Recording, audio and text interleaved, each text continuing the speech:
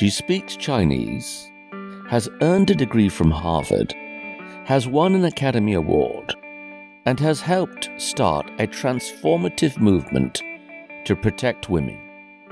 She is elegant, charming, strong, and most definitely brilliant. Today we have Mira Sorvino for the entire hour.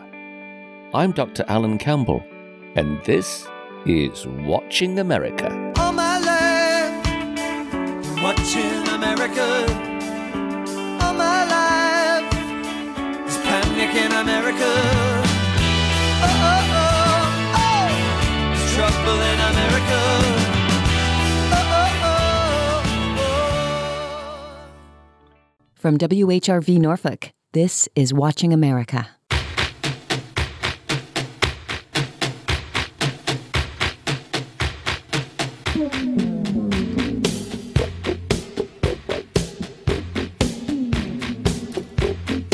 You know her from such works as Quiz Show, Mighty Aphrodite, Romy and Michelle's High School Reunion, The Replacement Killers, Summer of Sam, Norma Jean and Marilyn, Human Trafficking, Modern Family, and Condor.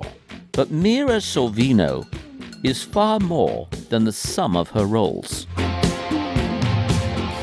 You see, my actual personality is not necessarily like most of the characters I've played. I don't know if I've ever really played the full me on camera. I feel like I'm like a piano inside myself, and I play different keys for different parts. But I started playing, the high black keys.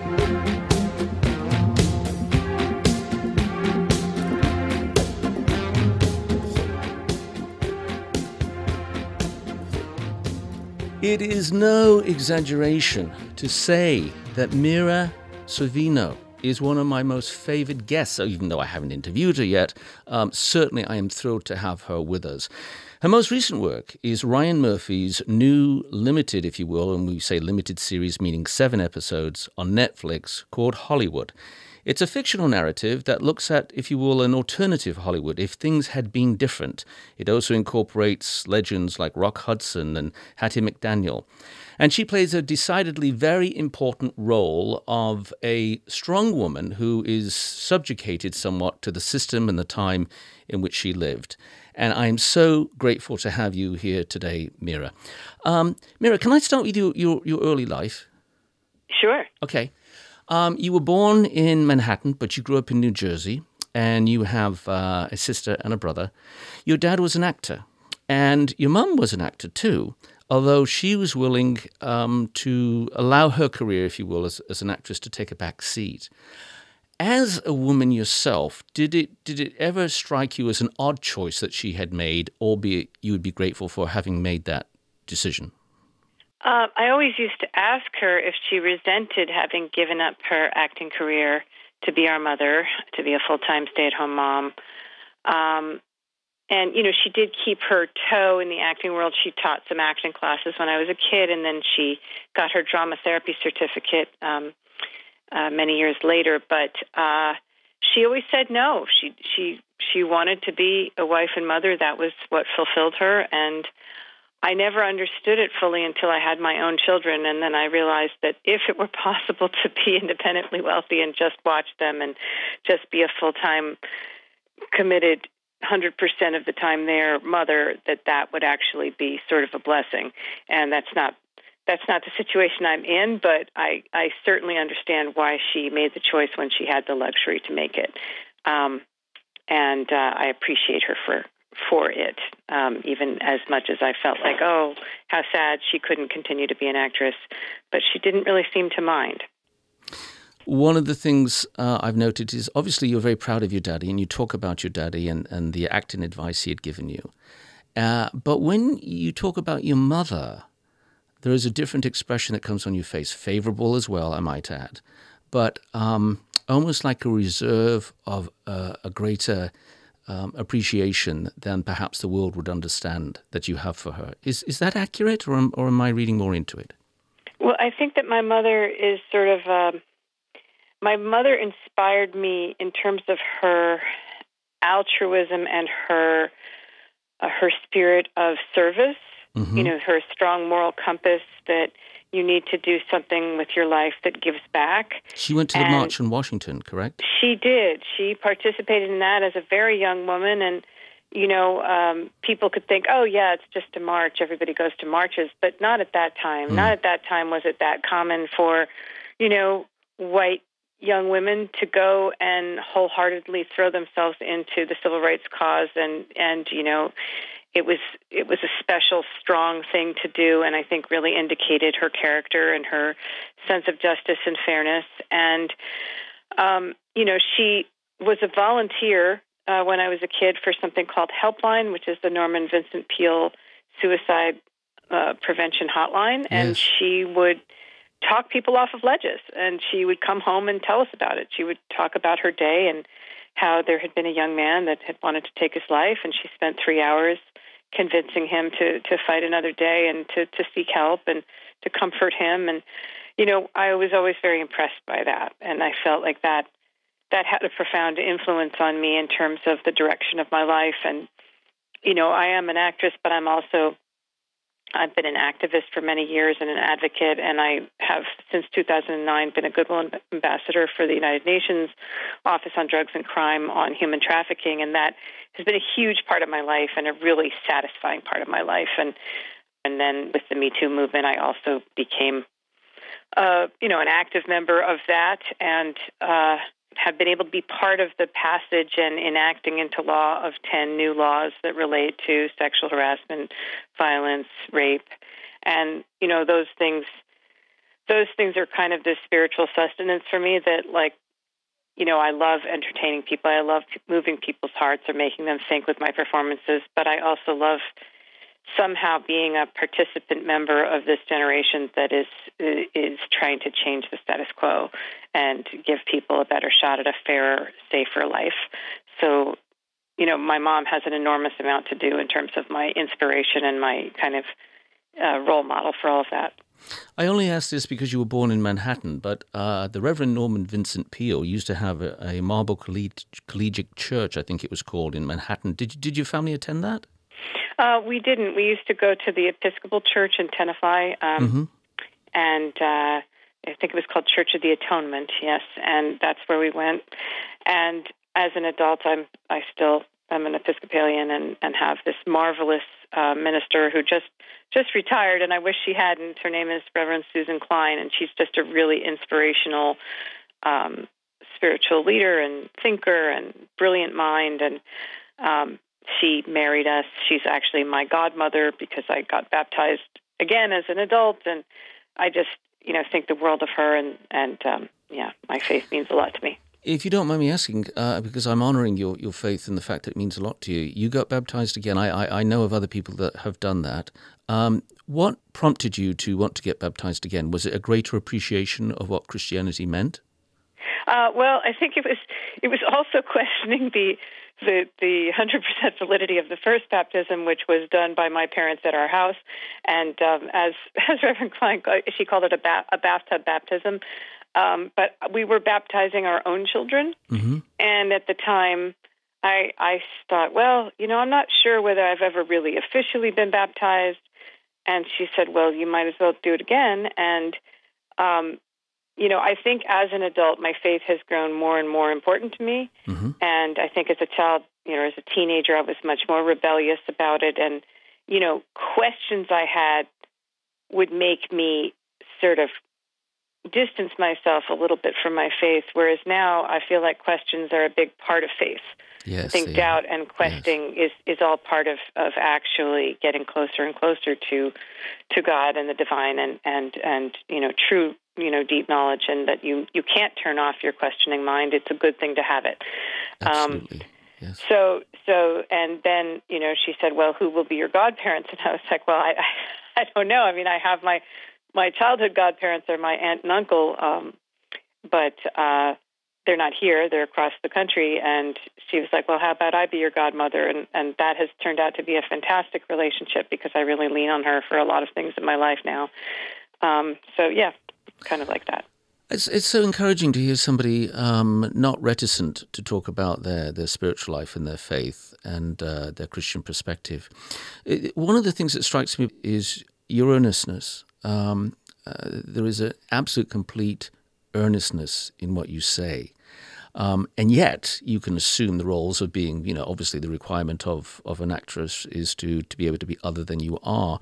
Your dad was very instrumental in helping you in the early days, and he had somewhat of a professional fatherly pride. You spoke about the fact that you were in a little play as a child and about 8, and your daddy said, well, I want you to know how to cry. So go up the staircase, think of something sad, and come back when you're crying, and then play your little role now before me.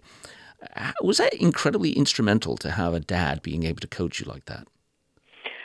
I think so. I mean, I can't really imagine going it without him. I think I definitely had a leg up on burning those neural pathways to accessing my sadness or my emotions that other adult actors, not having been trained to do that as children, wouldn't have.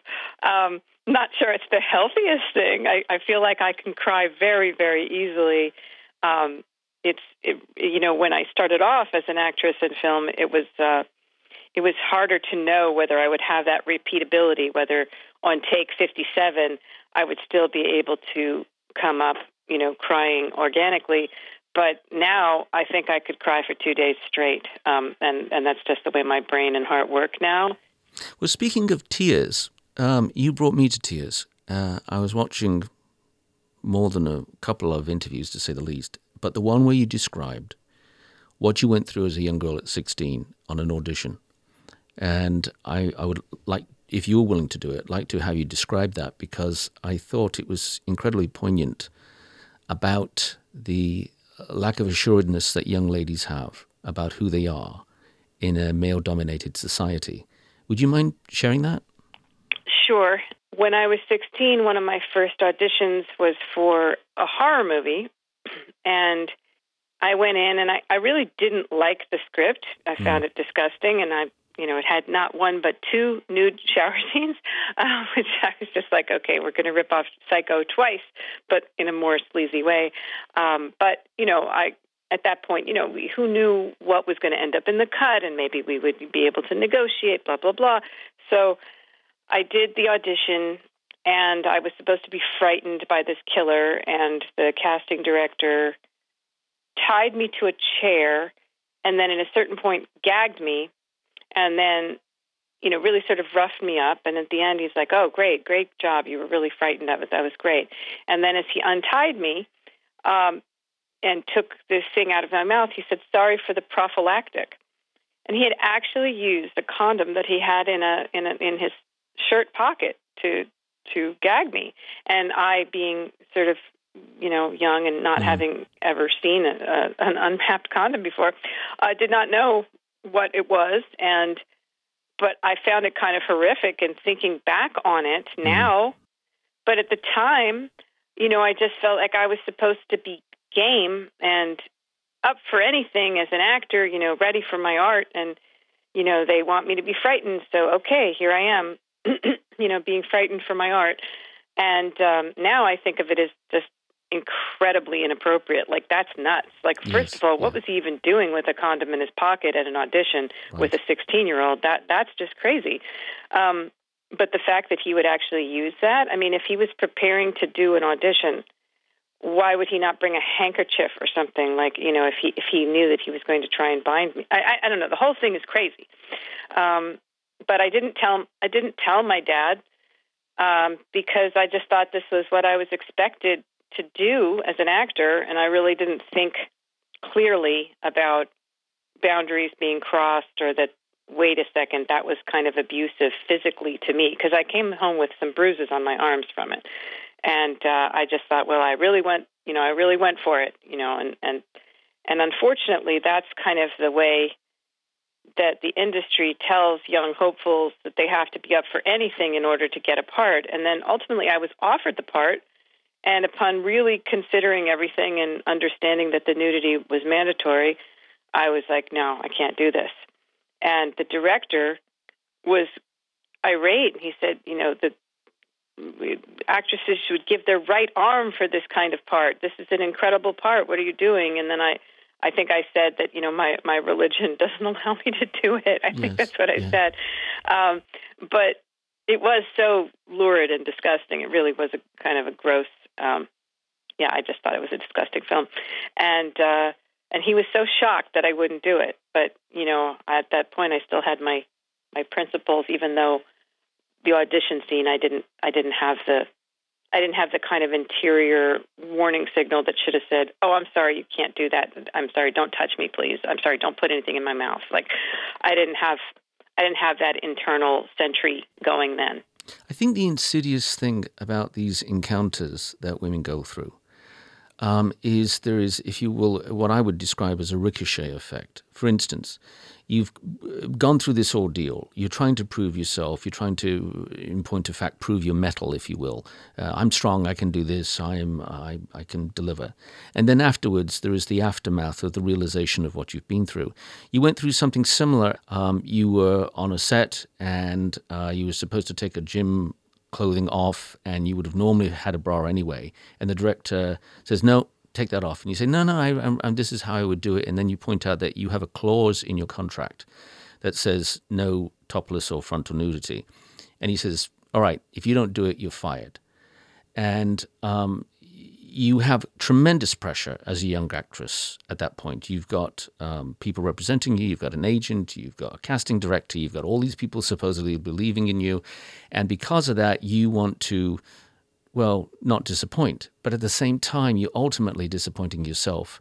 And that is the insidious part. And it's like rape. There's not only the rape aspect, but there's a continual series of aftermaths that women go through in relation to this. So how did you work through, and I would presume, if I were in your shoes, that I would have residual anger about what had happened, and not to blame you or re-victimize it, but even towards oneself, like, why didn't I realize I don't have to do that? And you understand yourself at 16, and you're talking to your former self. But how did you work through? Because before we get to Harvey Weinstein, this is perpetual. Girls on college campuses, salespeople, real estate agents, they find themselves in a compromised position, and then they get into this self-blame thing. How do you avoid that? I think that we're in a new era now, which is looking at everything very differently. I think that women have been conditioned, and any sort of sexual inappropriateness victim throughout the ages has been conditioned to see it as somehow their fault and to internalize it all and try and then cover it up and scar it over, and not deal with it and not make it everyone else's problem, because somehow then the aspersion would be cast on them. Somehow then they become the problem, the dirty one, the damaged goods. So I think that it's not just a female thing; it's an anyone thing who's been a victim. And look, I'm still coming to grips with it all. I'm, for the first time, in many, many years, kind of looking at all these things square on, and it's funny because I feel like for years I lived in a kind of denial and kind of, as I said, sort of scarred it over. There was a smooth surface over the hurts. And once the Me Too movement happened, and once I spoke to Ronan Farrow and gave my story about Harvey Weinstein, and then was public about other sexual violence episodes in my life, those pieces of scar tissue just were ripped right off, and I kind of fell into this pit of re-traumatization that I didn't expect, and I don't think my family expected. I don't think my husband expected, and it's very difficult. And so I think that I'm no expert on how to correctly deal with trauma. Like, I'm just figuring out as I go along right now. But I definitely think it would have been a lot better if at that time I was armed with what I know now, and with the prevailing attitudes that it's never the victim's fault, and that there is help to be sought out, and that to be quiet only serves the predators, not you, even though it's hard to come forward. It's embarrassing to come forward. It's triggering to come forward. But, I have found a lot of solidarity in the community of other people in the Me Too movement, of the Time's Up organization. We're doing a lot of great stuff together to make it better for people in those circumstances, to try and root out this kind of institutionalized behavior, this old boy network that believes that they have the right to impose upon less powerful people just because they can. We're trying to make it that they can't, and that there are safeties and protections in place, and that there are networks to help people once that they do come forward. But, it's all a work in progress, as we all are, but the movement is a work in progress. The response is a work in progress. I just hope that all of this is, I do believe it's not for naught. I do believe that there is a sea change is starting to be felt, which might make it possible for later generations to experience less of this horror. Oh, most definitely. And you certainly are a cardinal voice in that regard. You are brilliant. That is not an exaggeration. You had the option of going to 2 Ivy League universities. Probably, I presume, if you had applied, even more. But you had a choice between Harvard. I got into 4. Let's see. I got into Harvard, Yale, Princeton, Columbia. Did I apply to any others? I'm not sure. I think then my 3 others were smaller schools. But I'm sure if you applied to Stanford, you would have got in there too. So you decided, you elected to go to Harvard, and the easy choice would have probably have been to go to New Haven, to Yale. I'm struck with a memory right now of Sigourney Weaver saying that she went to study drama at Yale, and the only helpful class she ever had, really, she said, was movement in Yale repertory and drama. But you go to Harvard, and you don't go the expected route. You have a very strong sense of interest and curiosity about China. I nearly began the interview with the pathetic Ni Hao Ma, and because my wife and I, we lived in San Francisco, and our son went to a Chinese school for a number of years. But you were quite enchanted, and you had this incredible ability to adapt. You, at the core, you were an extremely strong person, and rather adventurous, to say the least. And so you went to China. And while you were there, of all things, you were involved with music productions, Western-style music. And as you've described yourself, at one point, somebody wanted you almost to be the inversion of Yoko Ono. In other words, a non-Asian in an Asian band. Tell me about those years. Well, that was when I was in China, and I was taking a semester off, and I became friends with a young woman named Ning Ying, who was the third AD, one of the third ADs for Bernardo Bertolucci when he did The Last Emperor. And she was developing a story which was supposed to be like a Chinese Beatles, and then there's a white girlfriend, sort of, not that Yoko Ono wasn't Chinese, but right, yes. But just this idea of the foreigner kind of breaking up the band kind of thing. And I don't know that she ever made that movie. It's something she was interested in me doing. And if I had gone back to China after Tiananmen Square happened, then maybe if Tiananmen Square had not happened, I would have gone back. That was my plan. As soon as I was going to finish school, I was going to go back and work, perhaps teaching English again, maybe in the provinces, maybe learn a different dialect because I spoke Mandarin, or maybe I would go back to Beijing where all of my friends were. But then Tiananmen Square happened, so none of us who were involved with China at that point went back because we didn't want to endanger our friends, because, you wouldn't have been allowed to be friends with a foreigner after that happened for a while. You would have been considered to be a very dangerous influence, and they could be in trouble for it.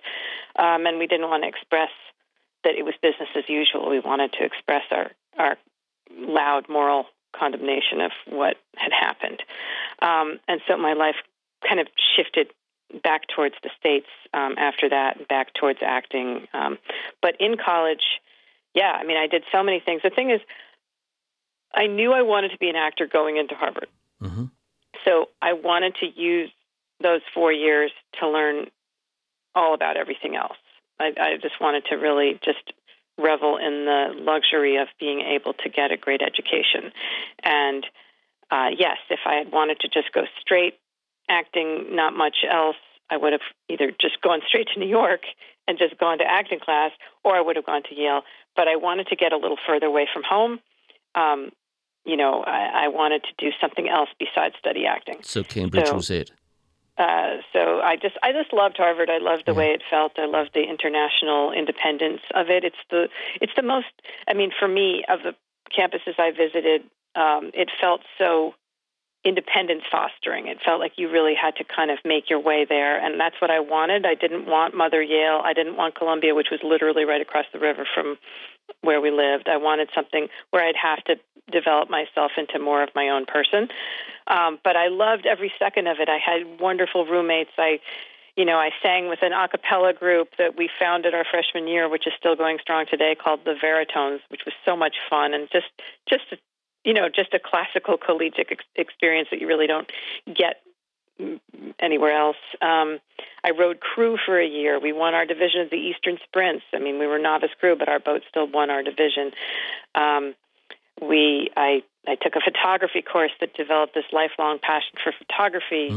And then I just loved China, and it was one of the only majors that allowed you to be very interdisciplinary in what you studied. Like anything counted as long as it pertained to East Asia. You could do like the politics of the Vietnam War, or Japanese Shinto Buddhism, or ancient Chinese archaeology, or Tang Dynasty poetry. All of that counted. And then, as a senior, you had to write a thesis, and I ended up writing one about racial conflict, which, is really more of like a sociology, anthropology topic. But I kind of found it occurring there, and I didn't understand it because there was no history of Chinese and African students living together. There was no real connection between China and Africa for millennia, really, except for a little bit of trading on the Silk Road. And yet there were these sort of viral outbreaks of racial tension while I was there between Chinese and African students, and I upon researching it, found that they had been there from the beginning of this program, started in the late 50s, to offer free graduate educations to students from Africa and the rest of the Third World as part of like a Maoist encadreization of the Third World to make a united front of Third World countries alongside mainland China. And from almost the very beginning of the program, there were these like violent incidences, these clashes. And a young gentleman named John Heavy, I believe, H-E-V-I, wrote a book in the 50s called An African Student in China that documented his experiences of that. So I just wanted to get to the bottom of why racism was occurring there, both in a general sense, because I really wanted to understand racism, but also in a cultural specific sense. This is Watching America on WHRV. We'll be right back.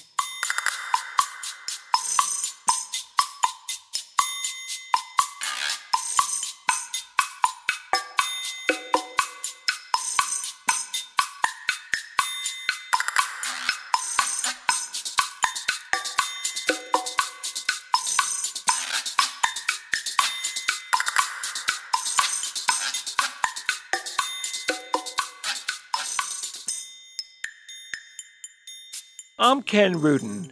George Wallace, the former governor of Alabama, was campaigning for president in 1972 when he was shot multiple times in an assassination attempt. His son remembers that horrific day. And when he hit the ground, he told me, he said, I closed my eyes for about 20 seconds, and I pretended as though I was dead because I didn't know if there was a second gunman. The George Wallace you may not have known, this week on Ken Rudin's Political Junkie. Friday afternoon at 1 on WHRV. Last week on Wait, we tackled the most important issue in American jurisprudence. Who flushed a toilet during Supreme Court oral arguments? Was this a sitting Supreme Court justice or a standing Supreme Court justice? I'm Peter Sagal. Put your seat down and make yourself comfortable as you listen to this week's news quiz with special guest figure skater Adam Rippon. Join us for the news quiz from NPR. Saturday at 11 on 89.5 WHRV, public media serving Eastern Virginia.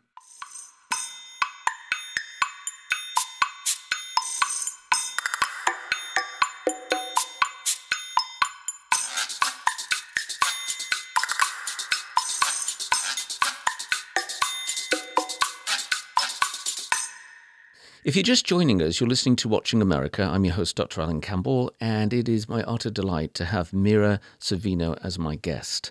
Her latest project is Ryan Murphy's new Netflix Netflix limited series, which means 7 episodes, called Hollywood, which is an example really of, well, posing the question, what if there had been an alternative Hollywood than the way things evolved, going back from the late 30s, the 40s, into the 50s, into the present day. In regard to that, we're always aware of certainly Hattie McDaniel. Everyone knows Paul Robeson. Fewer people know about Clarence Muse. Here's a man who is obviously African-American, has a law degree, starts the theater, writes himself, a brilliant actor.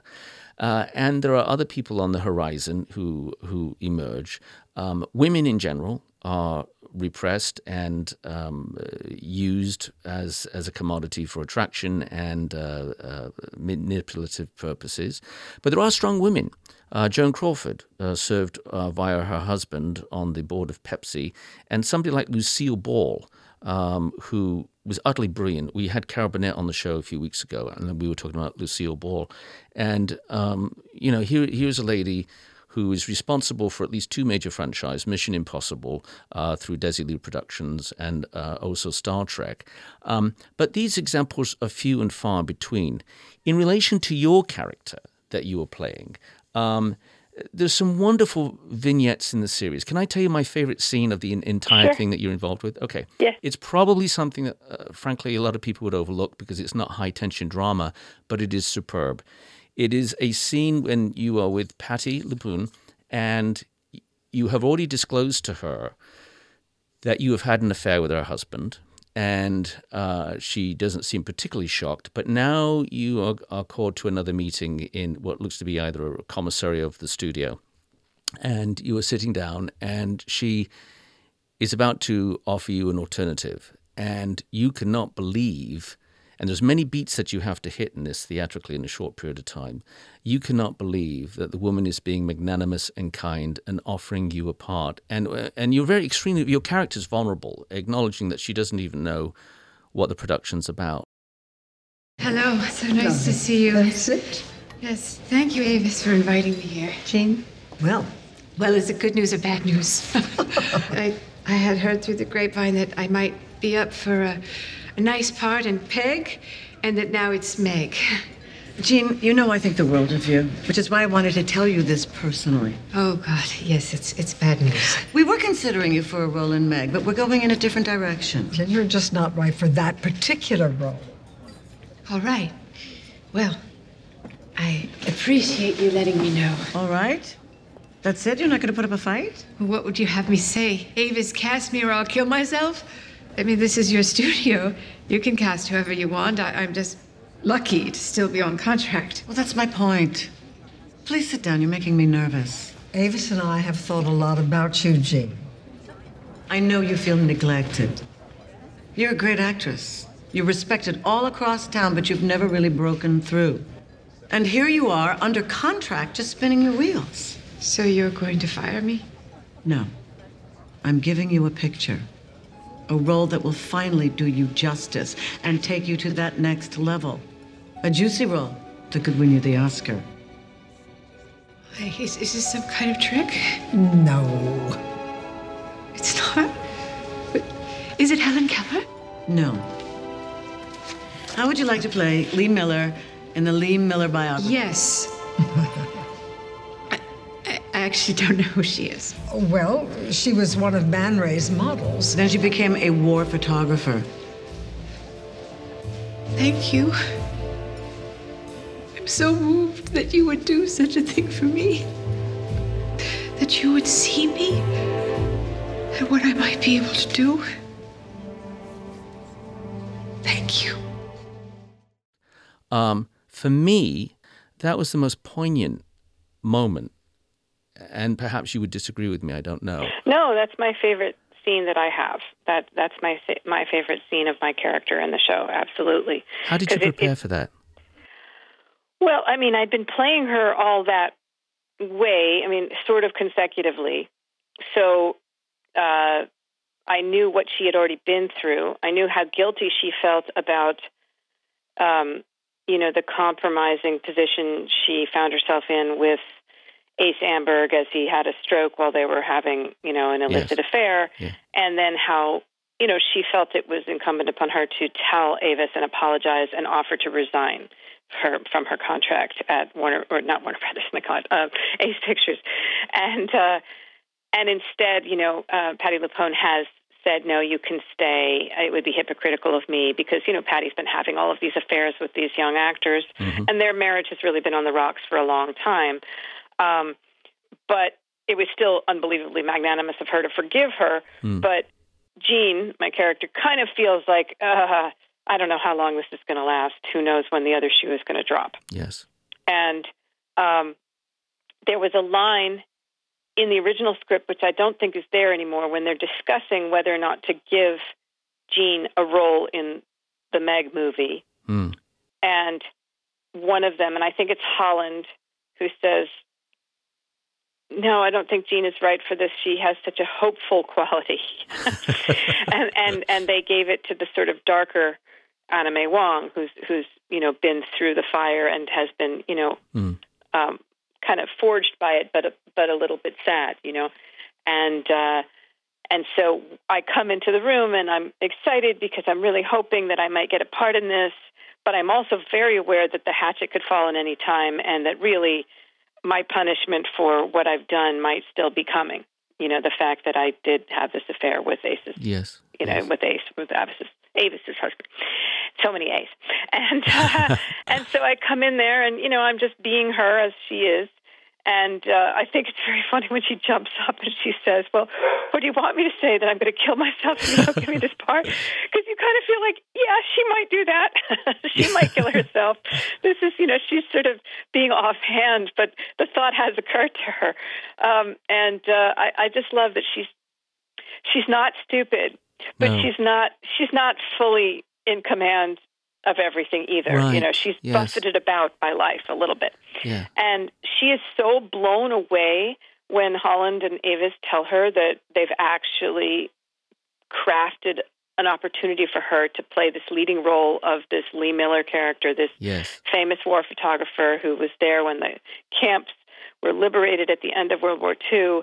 And she's just stunned by their generosity. And it just melted my heart. And, everything was pretty authentically played. I mean, being where the character was, it just, it all kind of flowed and it all just happened organically. Well, you hit so many different points, but from my observation, I love acting, I should confess to that. And looking at Patti LuPone, she's extremely generous and allows it to, I don't want to use the overworked term organic, but she just allows the scene to breathe and to happen. The thing I don't like, and nothing against certainly Ryan Murphy, but it's my opinion, there's too much music which undermines what you do so aptly and so well. Do you sometimes feel that there is too much saturation of music? I mean, beyond the obvious with violins. You didn't need it. And I know I'm not saying that you felt you needed it, but it seemed to me that the scene would have been inobtrusive with the music absent. Do you, as an actress, sometimes say, would you let us do our stuff? We don't need additional embellishment musically. How do you feel about that? I honestly didn't notice it in this at all. So I didn't even remember that there was music playing in that scene. So I can't speak to this production about that. There have definitely been times in my career where I've seen a final cut of a movie where there was very loud music played over a very emotional scene, and then I was like, oh no. Yes, yeah. But that was not this. I didn't even notice it in this, so I'm not. I can't comment to your feelings about this one. Sure. Well, let's play connections. You, when you were at Harvard, you directed a play, After the Fall, which is obviously Arthur Miller. I had the pleasure of meeting Arthur Miller years ago. Obviously, Arthur Miller was married to Marilyn Monroe, and you have a strong affinity with Marilyn Monroe. You played Marilyn, whereas Ashley Judge played Norma Jean in a production back in 1996. And you had the greatest honor by her former husband, Arthur Miller, telling you that you did an absolutely superb understanding and presentation of who Marilyn was. And moreover, you also got to wear and don her dress. Yes, I did. I got that message through Winona Ryder, who was working with Arthur Miller at the time. And after he saw Norma Jean and Marilyn, he said, "Who is that girl? How did she understand Marilyn's pain?" Which I thought was one of the best compliments I'd ever gotten. Yes. And it meant a lot to me because when I did Norma Jean and Marilyn, I felt so overwhelmed by the dauntingness of it. And at one point, I almost had a little nervous breakdown when I was in the trailer preparing for a scene where I was wearing her actual dress with the sort of white silk halter top with the cherries on it from the Misfits. And I remember being like, oh, my God, what am I doing? How could I actually dare to play Marilyn Monroe? I could never be as beautiful or as special or as enchanting or, all of her qualities. Like, who do I think I am? And then this thing washed over me, and I was like, well, it's okay. You can't be her. No one can ever be her. There was only one her. So what this is your chance to try and show the world what you understand about her, what you think you understand about her, your homage to her. And that really let me off the hook. And then for him to say that about her, I thought, and about the pain, and like I was like, oh, it did exactly what I hoped it would do. Like it shared what I thought I saw about her, and it struck home with the man who would know it more than anyone. I mean, he wrote After the Fall as an entire sort of apologia for his relationship with her, for the way he treated her. And I had seen After the Fall when I was a teenager in New York with Frank Langella playing him and Diane Wiest playing her. Yes. And Diane Wiest was, it wasn't hers. Like, I think the character is called Maggie, but she's a singer instead of an actress. But she was so extraordinary in it. And, we don't usually think of Diane Wiest as being super vulnerable and sexual and sort of not strong. Her later roles were so powerful and, full of, sort of confidence in a way. But she did such an incredible job with the vulnerability of the character that I just fell in love with the play and with all the things it grappled with. And so I really wanted to direct it, and I did.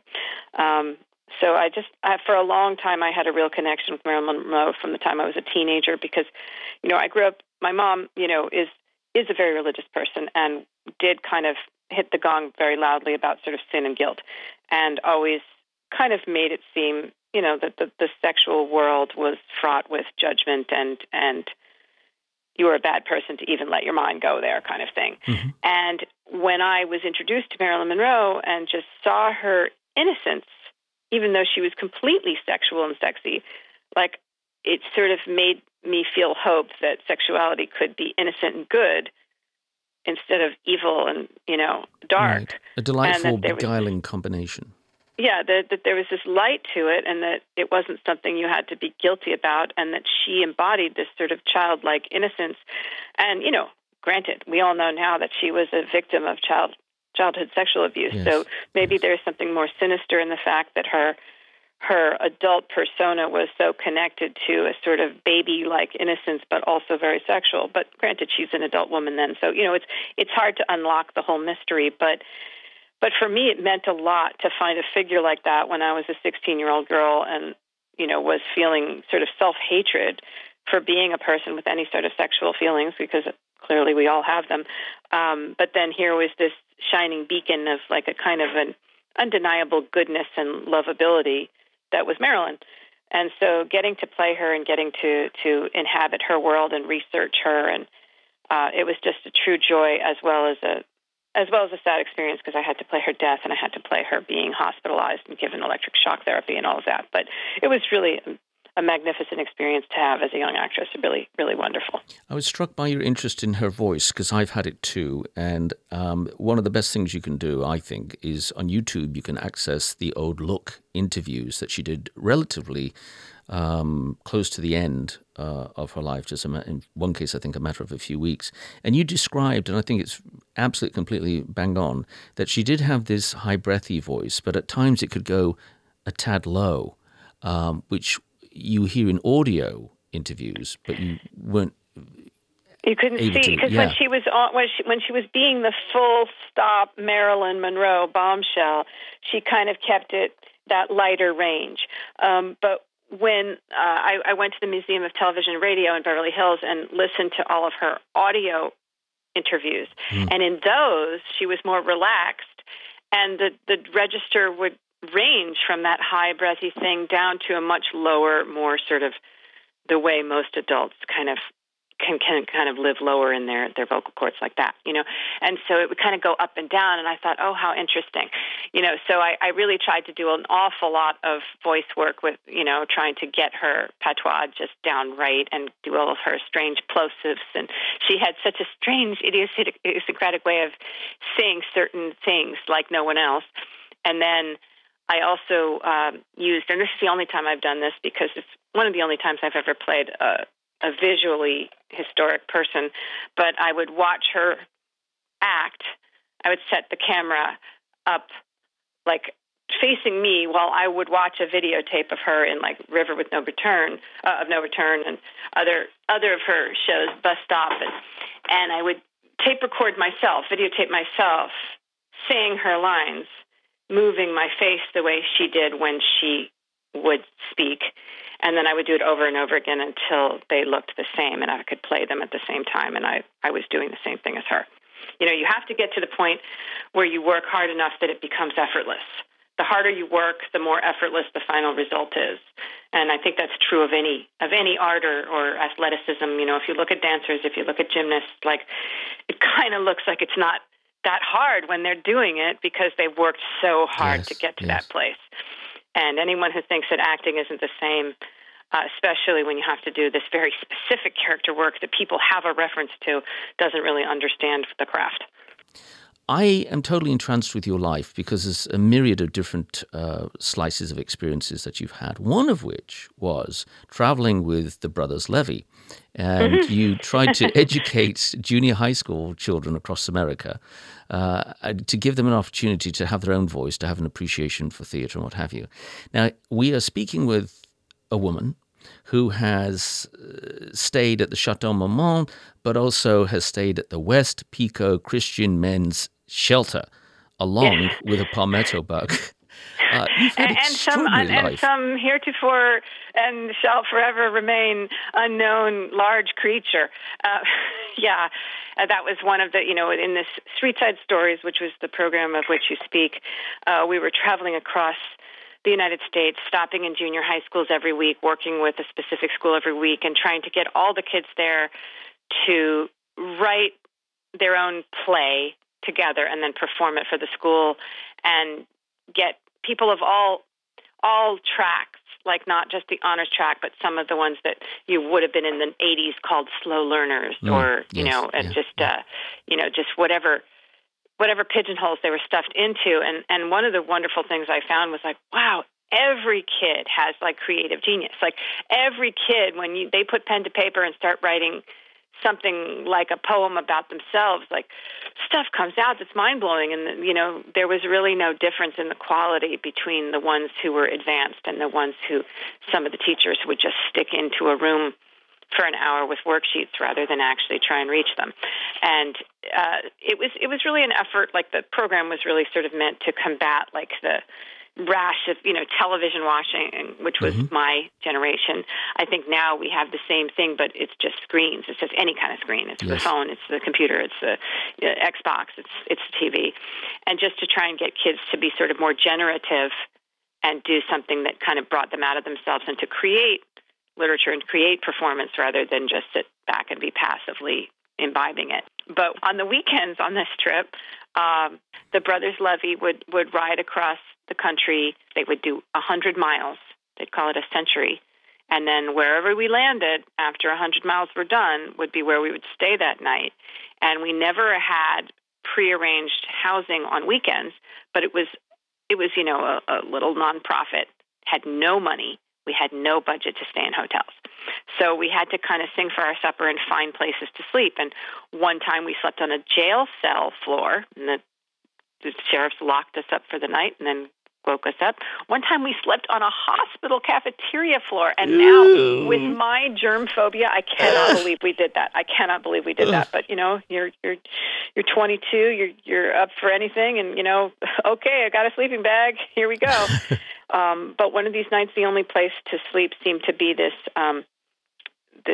place called the West Pico Christian Men's Shelter, or men's home or something. And we walked in, and they had us fill out little forms about what our religious affiliations were. And we had to check either Baptist or Roman. And I just put other, Episcopalian, I don't know. Yeah. And we went in, and they were very nice, and they said that we could sleep there that night. And they had some other residents there, and about 8:30, they were like, or 8 o'clock, they were like, well, would you like to take a shower? And I was like, oh, that's okay, thank you. And then another 15 minutes go by. Would you like to take a shower? No, I'm good. Actually, you have to. It's house rules. So I was like, okay. So I go into the bathroom, lock the door, get ready to step into the tub with the, shower curtain around it. It's like a house, like somebody's home, Mm-hmm. And as I'm about to step into the tub, there's the most giant roach you've ever seen. It was about 6 inches long, and I think I screamed very briefly, and then just was horrified. It was, a palmetto bug, and I think they can fly, actually. I mean, it was just gigantic. They call them palmetto bugs. Floridians love to do that, but what they really are is just cockroaches on steroids. Yeah, giant cockroaches, right. And so I just stuck my head underneath the water, and then, dried off and said I had taken a shower, because I was not going to share that tub with that creature. And although I can't kill bugs, I can't do it. A couple of times in my first New York apartment, I killed a couple of roaches, and one of them made this terrible screeching sound, and I never got over it. So I always put bugs outside. When I find bugs, I put them outside. The only kind of bugs I can kill are mosquitoes and fleas and ticks. I take ticks off. Yeah, there's a technique where you can put a glass over a bug if you catch it, and then slide a bit of cardboard underneath it, and then take it out. And it's a thing to do. Mira, there is no question in my mind that you have a life mission and that you are fulfilling it. I think you are the most able type of candidate to be called to that, if you will, service. You are sincere, genuine, not affected, brilliant, intelligent, with the right compass facing in the correct direction, inclusive, wanting to rectify and to correct injustice. Well, that's awfully sweet of you. I try my best to do what I can and to follow whatever inner call I have. Well, you're fulfilling it. And Mira Sorvino, thank you very much for your generosity and your kindness and for being a part of Watching America today. You've touched me and our listeners. Thank you so much. This has been a really wonderful conversation. Thank you. Thank you. Take care and God bless. You too.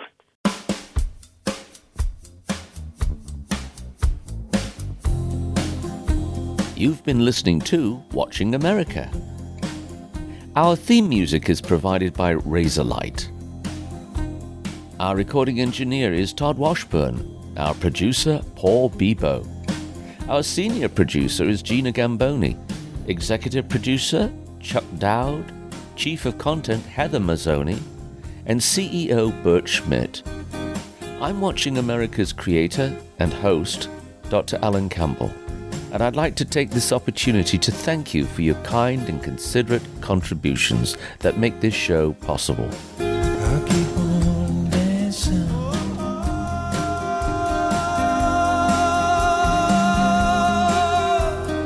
Until next time, take care and blessings.